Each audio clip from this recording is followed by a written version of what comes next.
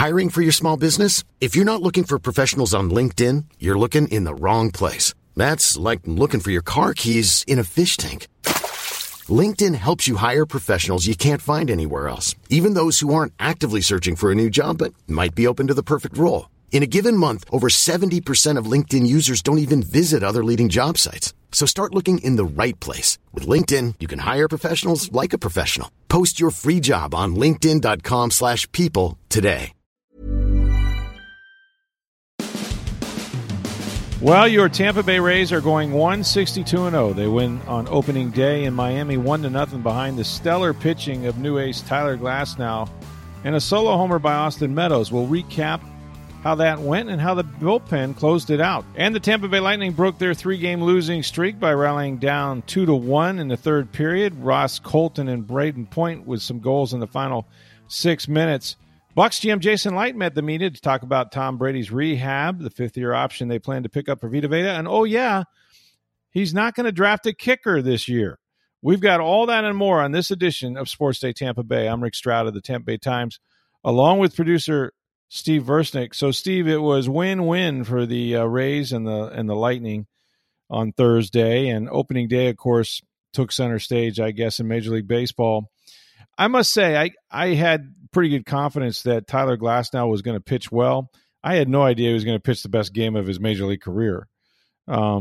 He was just unhittable. And, you know, if not for some tightening of his back, I guess, which only bothered him pretty much when he ran or when he tried to swing the bat. He wound up not swinging it, as the case may be. But just filthy stuff. He goes 6 innings. What does he give up? 1 hit that didn't leave the infield. And, you know, if he didn't look like an ace, I don't know what one is. And, of course, Austin Meadows with the only run of the game on a solo home run. This was Rays baseball. This is how they won last year, and they picked right up where they left off. Well, you buried the lead. I mean, not only are they going to go 162-0, but they're going to have an ERA of 0.00 for the season. That's I mean, right. That's record-setting there. That's right. I mean, they were third in ERA last year. They're going to be obviously number one. Not giving up a run. I mean, you saw teams scoring 11 and 14 and everything else today in baseball. Yeah, I mean, there were some runs, yeah.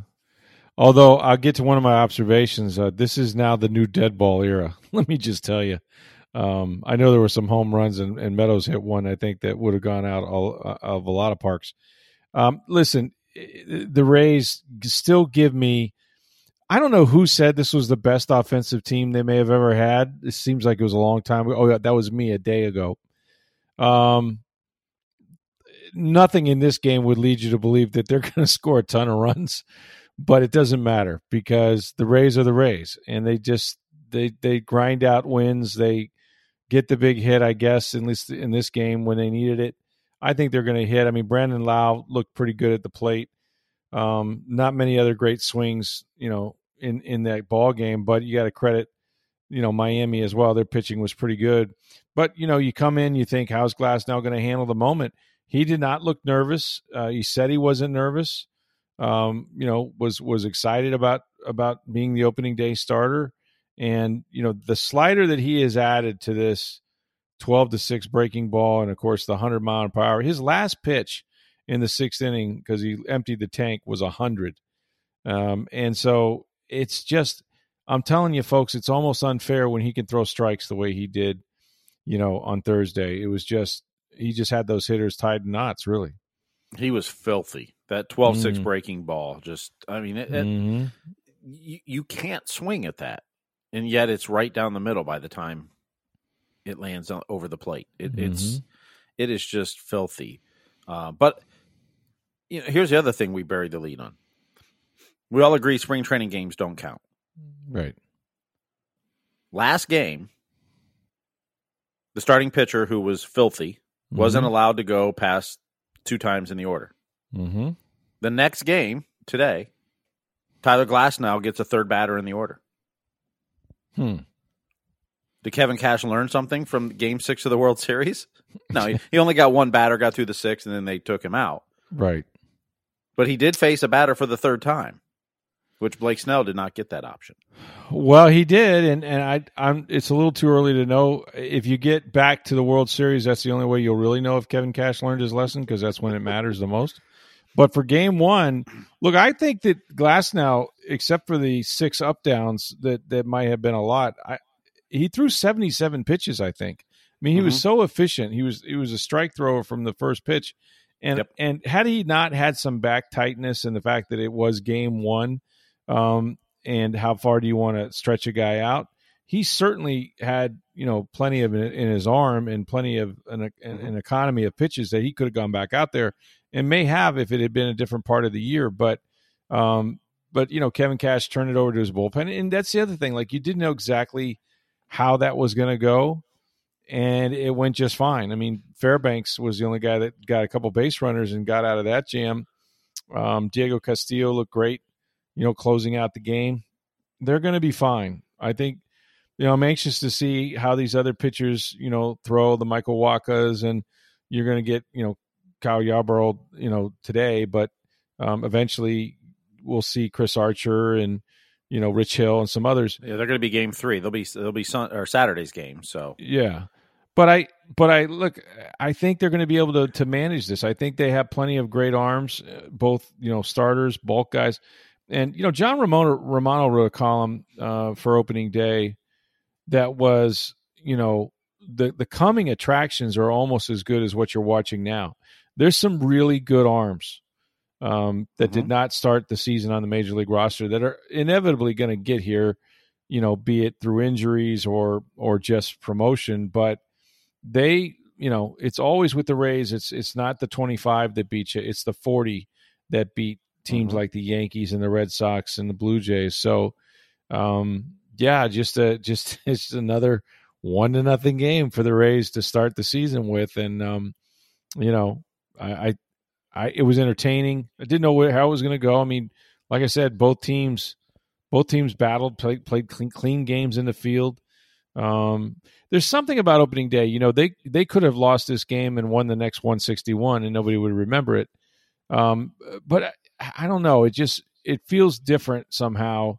And I've seen teams lose on opening day and then win the series, 3 out of 4, and the reverses can be true too. But there's something about opening day that sort of sets a tone. And these guys really look like just their whole temperament. I mean, even when Meadows hit the home run, you had, Willie Adames and Kevin Kiermaier, those guys jumping over the rail, just the same enthusiasm, the same sort of celebration that we're used to seeing. They enjoy playing the game. They enjoy doing, being together. It reminded you, and I suppose it should, of last year. And suddenly Blake Snell and Charlie Morton don't seem like such big losses for a day. When you have a Tyler Glasnow go out there, now they're going to need Waka, they're going to need Yarbrough, they're going to need Archer and Hill and all those guys to do it. But you just feel confident that the Rays, their way works for them, and they're going to be in it again.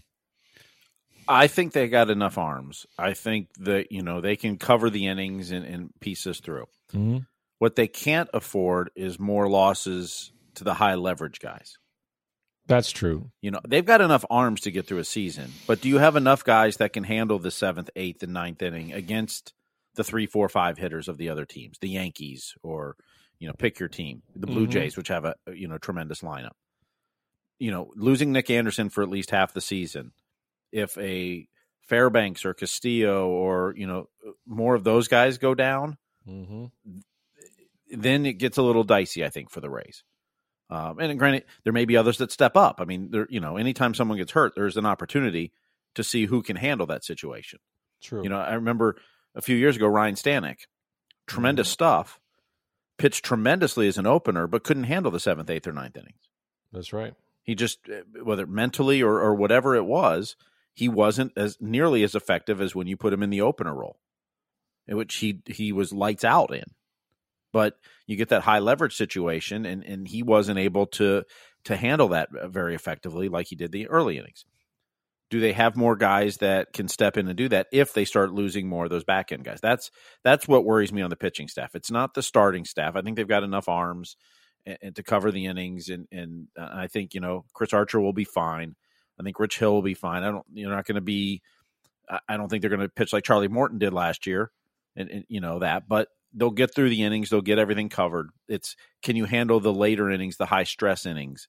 whether that's the 7th or the 8th or the 9th, as the Rays like to match up. If your 3, 4, 5 hitters are coming up in the 8th, that's when your best pitcher is going to play. Right. Pitch. But, do they have enough guys to handle the high leverage? That's going to be the question if they sustain more injuries in the back end. Well, they got a lot of, the stable is full, right? He's got a lot of guys that can throw 100 down there, but he's also got, different arm angles and, left-handed, right-handed, you name it. But if you were just to look at it today, I think the way it went in the opener with Fairbanks and then Castillo, depending on what's the highest leverage inning in the matchups, I think you're going to see that. I think that was a glimpse of what the A bullpen will look like moving forward. Now we'll see. It's a long season. There's a lot of guys that can pop in and out of those roles. But for game one, to go the way he did, at the time a 0-0 game. Mm-hmm. Don't forget Ryan Thompson too. Ryan Thompson, came in and did a nice job. I mean, I'm not a big Ryan Thompson guy. Like I think sometimes the guys that throw sidearm and all that kind of thing can flatten the ball out a few times, can give up some home runs and lose control. Quite frankly, I mean, there's a lot of motion, a lot of movement. So I get why they're effective, but he pitched really, really well. And, hey, that's what this team is built on, pitching and defense. So, it was a great start for them. And, they've got a long way to go. They've got games in Miami, then they go to Boston before, they come home and face the Yankees in the, the home opener, I guess next week. But, it was exciting, man. It just baseball was back. That was the thing. Like every TV I had on, all the games were on, and there were fans there. And even though there were only just a little over 7,000 in Marlins Park, but all around baseball, I mean, remember we sat here, when they finally did begin to play, and it just seemed so odd, a 60-game season, no fans, all the protocols.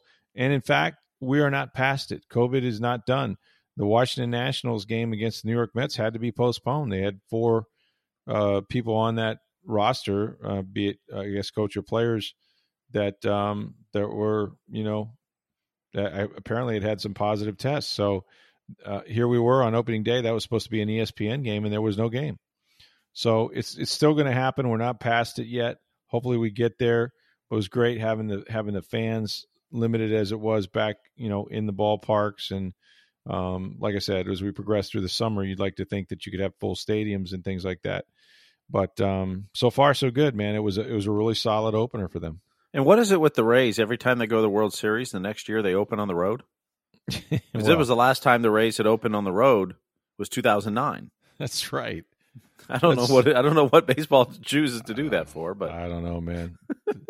It's the first time since I've lived here that they opened on the road. I mean, I moved here in 2010, so yeah, they've always opened at home, so it was kind of weird. I'm anxious to see what the NFL does to the Bucs, because it just might be a Tampa thing. We might just go back to we can't have nice things if they won't let these teams play a home game after they make it to the World Series or to the Super Bowl. But that seems to be what's going on here. So, but I do like that they're going to raise the banner with the Yankees in the house. That is raise 2 banners. Yeah, well, yes. How about that? How about they have to stand out there for about 12 to 15 minutes when the first one goes up slowly for the AL East? That might be the longest American League Championship ceremony ever. Oh, it would be. And how many times, by the way, would you show Brasso going deep on Chapman while he's standing there and just, the Rays are going to the World Series. Yeah, they are. You know how they have those cameras that focus on one player? They'll have one on Chapman the whole time. The whole time. Split screen. Yeah. As he throws the ball over behind his ear, and then he goes yard on him. That's going to be a lot of fun next whatever it is, next Friday. Next Friday at 3 or 4 o'clock. I don't remember which time. It's one of. But think about this: mid-afternoon. If everything goes right, we will have a baseball game somewhere between now and October. How awesome is that? You won't wake up a day without there being a game someplace. It's just incredible. You got to love that. Other than the All-Star break, but right, exactly. Although by the All-Star break, hockey might still be in the Stanley Cup final. The NBA playoffs will still be going on because they're all going to be pushed back about a month this year. So That's true. It could be you might have like Stanley Cup Final Game 7 opposite the All-Star game. That's true. That's very Which would true. be weird. Well, it was a Tampa Bay doubleheader sweep as soon as the Rays were done. Flipped over to the Tampa Bay Lightning. They break their 3-game losing streak. Was not easy. Looked like it was going to be a 4-game losing streak. Columbus is just a tough team to play. And, John Tortorella has those guys playing well all of a sudden, not giving up very much. They were up and then they were down. They're down 2-1. They're in the third period and it's late. It's 6 or 7, 5 or 6 minutes to go. And this Ross Colton kid, Steve, I don't know much about him other than every goal he scores, and he has 6 points on the season, 3 goals, 3 assists. They're all enormous goals. Mm-hmm. Like I think the first one was a shootout goal. Well, that's not even that doesn't count as 3 goals, but yes, he did have a shootout goal. Right, he scored a goal in his first game. He scored a goal in his first game. That's right. And then he had the shootout goal in Dallas. Right, which does not count. Yep, he scored 2 since. Right, and I mean they're all big. And the goal that he had, to tie the game, it did not look good. There was still 6 minutes to go and all of that. But they still turned the puck over too much. They had some odd man rushes. Overall, I thought they played pretty good. Vasi was great again. He certainly saves them. But Vasilevsky won this game because that second period was ugly for the Lightning. It was ugly, yeah. The other 2 periods they played fine. Right. The second period was ugly. A lot of shots. Again, he faced a lot of shots. A lot of rushes, a lot of bad coverage, a lot of missed assignments. That's what you worry more. I mean, team comes down and makes a great shot, right? Gets a tip, a deflection. That's okay, fine. Right. But when you're giving up a lot of odd man rushes and 2-on-0s on a power play and right. And just, it was that second period was just a mess getting out of their zone. Yeah. They couldn't cross the blue line with the puck. Right. But Vasilevsky kept them in the game. And then ultimately Victor Hedman saved the game. Oh, he did? With a tremendous save on the goal line, which I had forgotten John Cooper mentioned in the postgame. It was a couple weeks ago, Victor Hedman got robbed that way. He did. He thought he had a goal, and I think it was Nashville it was against. They knocked, so one of the defensemen or forwards knocked it off the goal line. Right. Instead of going in, so... but Andre Vasilevsky was tremendous on Thursday night, and that's why they won that game 3-2. Yeah, no, I would agree, and they still got clutch goals. And the other thing that happened was I thought Braden Point came alive. He's kind of been as Cooper says, he has the puck on his stick a lot. 200-foot player. I still love the way he carries it into the zone. They had been kind of going east-west a lot. He got them going north-south in this game. And he just hadn't been rewarded for a lot of shots that he's put up, but he finally got a couple to go in, and he played really great. And when he was flying around the ice. Yeah, when he's skating like that, when he can carry it into the zone like that, and they don't have to like shove it up against the boards and hope it gets chipped in deep and all that. I mean, that's such a big boost for them, and they didn't take many penalties. I don't remember if they even had one. I'm not even sure, but I know they had a couple power play opportunities scored on a power play. Killorn had a penalty. Killorn did have one. You're right, but the Lightning scored. One of the goals was scored on the 5-on-3. Mm-hmm. That's right. So they got some breaks there, and they had they had some bad luck too. They had some shots hit the post and things like that. Yes. But overall, I felt like they needed to win this one. I just felt, they're a better team than Columbus, and 4 in a row certainly doesn't sound, better than having lost 3 in a row. So now you snap that streak, you get back on track. They've got a back-to-back games over the weekend on Saturday and Sunday, so that won't be easy. But this was a feel-good win, and they are right where they would want to be. They're tied atop the standings with 50 points. 52 now. 52. Yep. That's right. Both them and Florida, I guess. Yep. Have 52. So you know what? They're right where they want to be. Yeah, they've got a 13-point cushion on 5th place in the division, which is the cutoff for the top 4 make the playoffs. So right, they're sitting pretty. But yeah, I mean, you want to keep munching points. Ryan McDonough was back. That was great. That was huge. Yeah. Jan Ruda was not. He didn't practice. Wasn't at practice today either at the morning skate. So currently on the back end, Chernak, who skated a little bit before the morning skate and then kind of didn't the rest of the time. He's out still. Ruta's out. So the Lightning did recall a defenseman from Syracuse for the taxi squad, Ben Thomas. So you wonder if maybe, Chernak or Ruta, one of those aren't more long-term than we think. I wonder how long before Colton, I know it's a numbers game, might force his way more permanently on this roster. Well, I mean, right now he is. Now, when Mitchell Stevens comes back, and he was a full participant yesterday at practice and kind of led the morning skate post-stretching routine on Thursday, he's close to coming back. That's going to be the determination is, Mitchell Stevens probably going, hey, I want my job back. Yeah, he does. But Ross Colton's going, you ain't taking it from me. Mm-hmm. Which, for the coaches, for the team, that's good. You want young guys challenging for positions.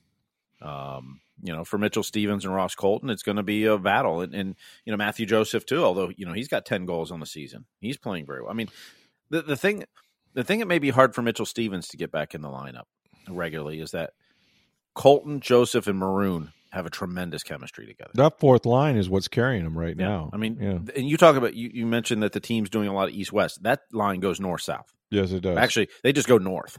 That's right. They don't go south. They go north, and they do it effectively. And, they're not waiting for the perfect shot. They're just going. They go get the puck, and they go put it on the net. Mm-hmm. And it's working. I mean, Joseph's got 10 goals in the season. Ross Colton's got 3. Pat Maroon's a tremendous addition, player on that line for them. I mean, his passing and his hands. He's not the fleetest, not the best skater in the world, but everything else he does is tremendous with that line. And they just have a really good chemistry. I mean, early in the season, it was Joseph was centering it and Volkov was on the wing, and they tried Barry Boulay. And it was okay. And Joseph did fine as a center, although he's not a natural. He hadn't played center since juniors. Mm-hmm. But him on the wing with Colton at center and Maroon on the other wing, it's working. And it's most of the time their best line at this point in the season. And there's just no one can match up with them, when you have a fourth line as good as that and as productive as they've been. So that was fun to watch. And we also, just to put a bow, I guess, on all three pro sports teams here in Tampa Bay, Jason Light met with the media a little bit on Thursday, and he didn't really break any huge news. He was asked about Tom Brady's rehab, which he said he talked to Brady the other day. Everything's going well, yada yada. Don't want to put a timetable on it, because when you do that and you fail to make it, then all of a sudden everybody's like, oh, it's a setback. But he said he hadn't had any setbacks yet, and we've heard. Some people say, like I think Bruce Arians said, it might be June before he's back throwing again. Others say no, it'll be sooner than that. Maybe as soon as May. We saw him throwing on the beach with David Beckham. Yeah, it looked really bad. He was throwing with David Beckham, but I do think that there's no one's going to work harder to rehab his knee, obviously, than Tom Brady. I tell you what, his social media game is not lacking. Did you see he's posted a couple things that are funny, but he posted one of his leg with a tattoo of BA on it, which I assume was photoshopped. I don't know. We'll have to find out come training camp. We'll have to meet him, yeah. And then the other one was for April Fool's Day. There's some good pranks on April Fool's. We can get into Michael Strahan in a minute. But April Fool's Day, he posted that he had become owner or part owner of the Montreal Expos, a team, of course, that drafted him out of high school. Actually, he was photoshopped in some ballpark, dressed up with an Expo. And I got to thinking, like, is that like that's bad on many levels, right? Like, one, we know you're not a baseball owner, but then you pick the Expos, which really is Montreal that Tampa Bay is talking about leaving Tampa Bay for half a season and going to Montreal. So it was all over the place. As far as it had so many levels to it because of that. Of Tampa Bay is talking to Montreal about a part-time plan, right? About he was drafted by the Expos in high school, exactly, and chose to play football. Mm-hmm. Just so many levels to it that it's either genius or evil, right? Or maybe both. A little of both. I mean, I think it was well done, but almost too well done. It kind of strikes a nerve. So, but I guess he's doing okay. And then Not a surprise. I think Jason was asked, hey, no real reason why you wouldn't pick up the fifth-year option for Vita Vea, which, of course, they will. That will be guaranteed against injury only, but he's in his fourth year of his rookie deal this year, so they pick up the fifth-year option. They have until May to do that. That'll guarantee him one more year under contract before he would reach free agency, which is the real plus for having a guy in the first round as productive as Vita. So he did say, he goes, the day that we learned that Vita Vea would come back and play for us in the postseason, he goes, might have been the best day of the year. And he goes, for everybody, because they just knew what that meant. And he was, of course, tremendous in the postseason and created a lot of opportunities for JPP and those guys. He did talk about the draft, and I asked him about picking 32nd. It is it's good news, bad news. You pick 32nd because typically, unless you've gotten a trade from somebody, it's because you won the Super Bowl. But it is the final pick of the first round. And if you remember, players that are drafted in the first rounds get 4-year contracts with a team option for a fifth year. That is so huge in the NFL, because if you can prevent one of your better players from becoming a free agent, the longer you can do that. Obviously, the more players you can keep under the salary cap, et cetera. So, when you look at it that way and you say, well, Tom Brady, it's got maybe 1, maybe 2 years, you're all in for this. Do you really want to trade down? Because it's a great trade down spot. I mean, New England Patriots did it for years. But I don't think gaining draft capital is as important as getting the best players that might be able to help you now. So, of course, they're not going to say, no, we would never entertain trading it, or, absolutely, we'd be fine with letting it go. You want everyone to think that you're going to find a player, pick them, and be happy. And that's most likely what will happen. Trades are very hard. And I think even though you'd have a night to sleep on the next pick, whenever that might be, I still think that they'll probably make one. But we talked about that. I mean, look, Jason couldn't be happier to have 22 starters back, and it's going to be hard to make this football team. No matter who they draft, no matter who they bring in here, they'll be developmental guys primarily.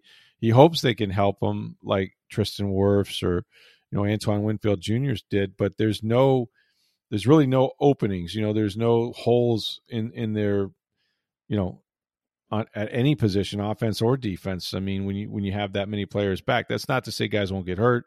You're going to need a good draft class. You're going to continue to replenish the future, and they'll do so.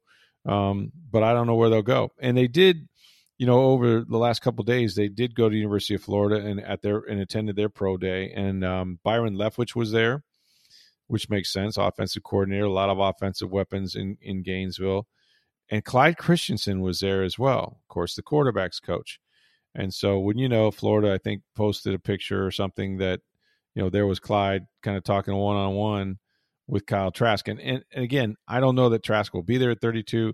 And if he is, I don't know that the Bucs will decide he's the best player on the board for them or not. They're not going to rule out a quarterback, but it is interesting. And I do know that the Bucs think highly of Trask. Now, whether they think highly enough of him to take him at 32 or they'd rather have him at 64, wherever their next couple picks are, that might be the case too. But the information I got was they felt like he had a good workout. And the tape is good. That's the biggest thing, right? So you don't know. I mean, maybe a Florida quarterback will stay home and, be mentored, if you will, the next couple of years under Tom Brady, and they end up with their future quarterback. But it is interesting, and you would expect them to go to these pro days because Florida has a lot of skilled players. It hadn't had a first-round pick, Steve, on offense in 10 years. That seemed possible with all the good Florida teams that they've had. It's crazy to me. That is nuts. Yeah. But they'll probably be at least 2, maybe 3. Kyle Pitts is going top. I mean, he'll be the top first 4 player, or 5, yeah. First or second player not quarterback taken. I think so. Yeah. The longest wingspan since they've started measuring it? Yeah, he has just soft hands, and he ran a 4.4 or sub 4.4, whatever it was, something crazy. He's gained weight. He looks tremendous. Tremendous football player. And at a position where, you're seeing the Travis Kelce's and these guys just be uncoverable, essentially. I mean, he's a wide receiver in a tight end's body. I mean, it's crazy that somebody 250-plus pounds can run that well and catch that well. there's no one that's really going to defend him. Intriguing player for sure, but the quarterback position is such a value pick that I'm still thinking there's going to be maybe the first 4 picks in the draft may all be quarterbacks, which would leave Kyle Pitts in a really good position for somebody to be taken up there high in the first round. So what else happened? I think there's one position that they will not be taking at 32. You that's discovered right. That, correct? That's right. Yes, that was it. Jason Light declared to everyone, to the world, that while they're open to all positions, the best player available, the only one that he will not select is a kicker, because he's done that twice. Didn't work out so well. You can't blame him. And they got Ryan Suckup. But yeah, he would never select a kicker again, ever. Even if he desperately needed one.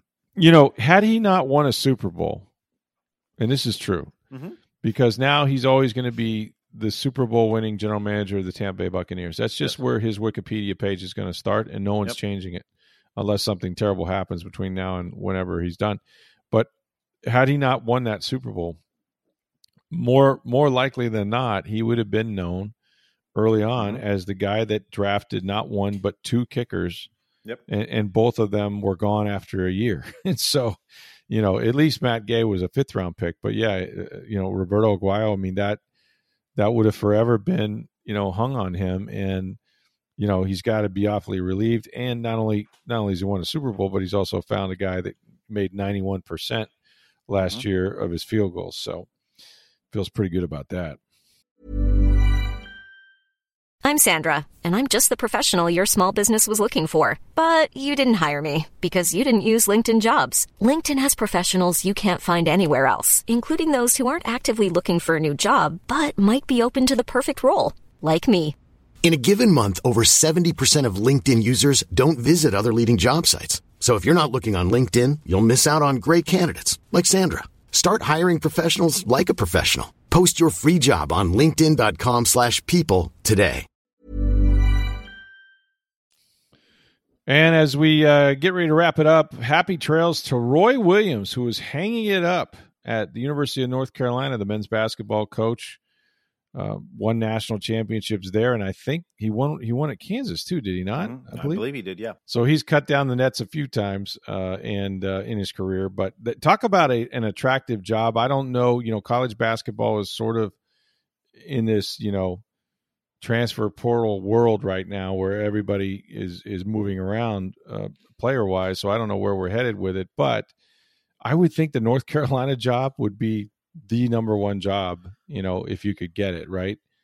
The AD talked this afternoon and mentioned that it's going to be quick. They're going to move fast on this. I mean, Roy Williams retiring, I'm sure it wasn't a shock to the AD. This has probably been in the works for a year, if not more. You would think. And so I'm sure there's a short list, or maybe there's already a deal done. It could be. But you don't want to. It's not, Roy, you're done. Here's your successor today. I mean, some of it is, let Roy have his day in the sun, and that he's deserved. Right. And you can announce a hire next week or whatever. But you don't want to make it too long with the transfer portal and everything else going on. But you don't have to sit there the same day and make that decision or make that announcement. I maybe it's not done yet, but I'm sure there's definitely a short list, and this isn't an open call of, hey, call us. That they probably already know who they want.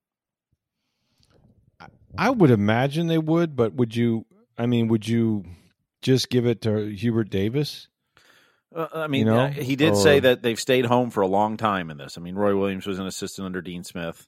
Yeah, who was at Kansas and came back home, and that's they're considering that, but it may not stay close to home this time. So, Kenny Smith, Jerry Stackhouse coaches at Vanderbilt. I'm just throwing out names. I would think they're all possible. I mean, maybe Michael Jordan will start coaching. Who knows? Oh God, yeah, probably not. I would say no on Michael Jordan, but I bet Jordan will have something to say about who they hire, one way or the other. If he chooses to, I'm sure he will. One of their big boosters for sure, and of course, his name as synonymous as anybody with the Jumpman brand and all that. Yeah. Final Fours this weekend. Who you got? Well, look, I don't think anybody's going to beat Gonzaga, and so for that reason, I mean, you have the All Texas semifinal right between Houston and Baylor. I think it's Baylor against Gonzaga, and I think Gonzaga wins. I think Baylor will hang. They're athletic. They block shots. They can run up but you don't want to get in a running match with these guys. This is just such a great team, such a great college basketball team that could go undefeated. I mean, I think they're going to have a fairly easy time of it in the semifinal. And, if it's Baylor, it could be a competitive game. What was interesting is that this is one of the lowest rated NCAA tournaments, television ratings wise, there's been. And in the Final Four, there's not a single team on the Eastern Seaboard, which is unusual. Well, I think some of the ratings, I think there's several things to deal with that. One, for instance, your games to go to the Final Four were not Saturday and Sunday; they were Monday and Tuesday. Well, that's a good point. Yeah. The schedule got shifted because of COVID and all the protocols and getting teams to Indianapolis, and then for the women to San Antonio. They didn't start at the normal day, so everything kind of got pushed back. So I think some of it had to do with, like I said, is the first round was Friday and Saturday, not Thursday, Friday. Mm-hmm. So the second round is now Sunday, Monday. Well, the Monday ratings, I'm sure, weren't nearly as good, right? As people are back at work and that, and so the games to go to the Final Four, like I said, was Monday and Tuesday instead of a Saturday, Sunday. So I think that had something to do with it. And I think there's just so much sports on now. I mean. The NBA's in full gear. NHL, baseball was, and normally the NBA and NHL are playing at this time, but it just seems like there's so many more games on TV now than ever before. Well, I also think that college basketball is suffering. Well, look, this year in the tournament, you didn't have the Blue Bloods, you didn't have Duke, you didn't have North Carolina, Kentucky. I mean, those are staples, right? They have huge fan bases that follow all over the globe, with them. And so when you take those brands out of it, it'd be like taking the Yankees out of the Major League Baseball playoffs or, that sort of thing. But so that you start there. And the other thing about college basketball is, with the movement of players now and coaches to some extent, it's hard to know who these kids are. I mean, for the most part, the best teams are now getting freshmen and playing them right away, and knowing that they're not going to be there very long. What do they have to stay 1 year now? And they can go to the NBA. So your best, what would normally be your best college basketball teams, those guys are already in the association. So, what does that leave? And so even teams like Duke and Carolina and some of those teams are turning over their roster every year in their starters every year because they're starting, 3 freshmen, 4 freshmen, sometimes 5 freshman basketball players. There's no continuity. They're getting beat by some of these teams that don't have lottery picks but have been together for a while. So it's tough. But I could usually name a couple players on Kentucky's team, a couple players on Duke's team. I don't know that I could do that anymore. Well, and I think the Blue Bloods not being there is huge. I mean, we know that the Durham, Raleigh, all that area is a huge basketball hotbed. Sure. How much do you think they're watching the tournament with none of those teams? Yeah, exactly. I went to the University of Cincinnati and worked in that media market. That's a big basketball hotbed too. There was no Cincinnati, Xavier, Kentucky, Dayton, Indiana, Kentucky, Louisville. Ohio State got ousted in the first round. I mean, all the teams that in that basketball but Cincinnati it's a huge basketball area right by Indiana. None of those teams are in the tournament. I mean, the Midwest, right where you're talking about is the actual heart of basketball. You know what I mean? Like that's, the hoops in every driveway, right? I mean, that's Hoosiers, that's all that stuff. Yep. So you're right. I think without those teams being represented, even though the tournament is in Indianapolis, the whole tournament, which has been unusual, they still love basketball, but, outside of those teams aren't there. So we'll see. I mean, again, you have a chance to watch history, a team go undefeated, and that hasn't happened in a very long time. So that'll be something to watch. And, I'll watch. I mean, I'm going to watch. I'm a sports fan. I'll watch those games, flipping back and forth. Yeah, I think Gonzaga wins. I think Houston could muck things up for Gonzaga if they can upset Baylor. I don't think they'll upset Baylor, but yeah, I don't either. I think there's a chance that, in order to beat Gonzaga, you're going to have to play tremendous defense. Gonzaga's going to have an off night, and you've got to have a pretty good night shooting. Right. I mean, right. because Gonzaga is the best team in college basketball this year. No doubt. But on any given night, but I think Houston plays good enough defense where they can muck things up with Gonzaga enough, I think. I mean, they'd have to have a tremendous shooting night in that, I mean, that would be such a huge upset, though. That would be like North Carolina State beating, Ralph Sampson or whoever. Yeah, well, the bigger upset would be 11 seed UCLA beating them in the Final Four. Well, yeah, you're right. Yeah. I mean, Houston's a good team. Yeah. No, I mean, look, that's why they play the games, as they say. You don't know what's going to happen on any given night. Guy has a bad night shooting, somebody gets hurt, somebody gets in foul trouble. It can all fall apart pretty quickly, and they keep score. So I mean, look, these are the 4 best teams in basketball this year. I just don't think that any of them, nationally are playing that well to a national audience for all the reasons we talked about. And like I said, I'll watch it, but you know what? I'm more interested in the Rays. I'm more interested in, other stuff that's going on right now. Major League Baseball, first and foremost. So, it helps that our teams here are winning. You want to watch the Lightning. You want to watch the Rays. That's right. They're good teams. They're not, just average teams. They're good teams. Yeah. Tampa Bay, man. That's why we're here. So we'll have the tournament, of course, NCAAs. That's coming up. The Rays will continue their series against Miami and the Marlins. Yarborough's on the mound today or this evening, I should say, and then they go on to Boston after that, and they come back home next week, I guess, and we'll have their opener on Friday against the New York Yankees. I hear that's already a virtual sellout. That entire series is a virtual sellout at this point. I think they're going to have 7,000-8,000 fans at the Trop for that. So it's going to be a busy weekend. We'll talk all about it on Monday on the podcast. Hope you enjoyed the week of shows. For Steve Verstick, I'm Rick Stroud of the Tampa Bay Times. Have a great weekend, everybody.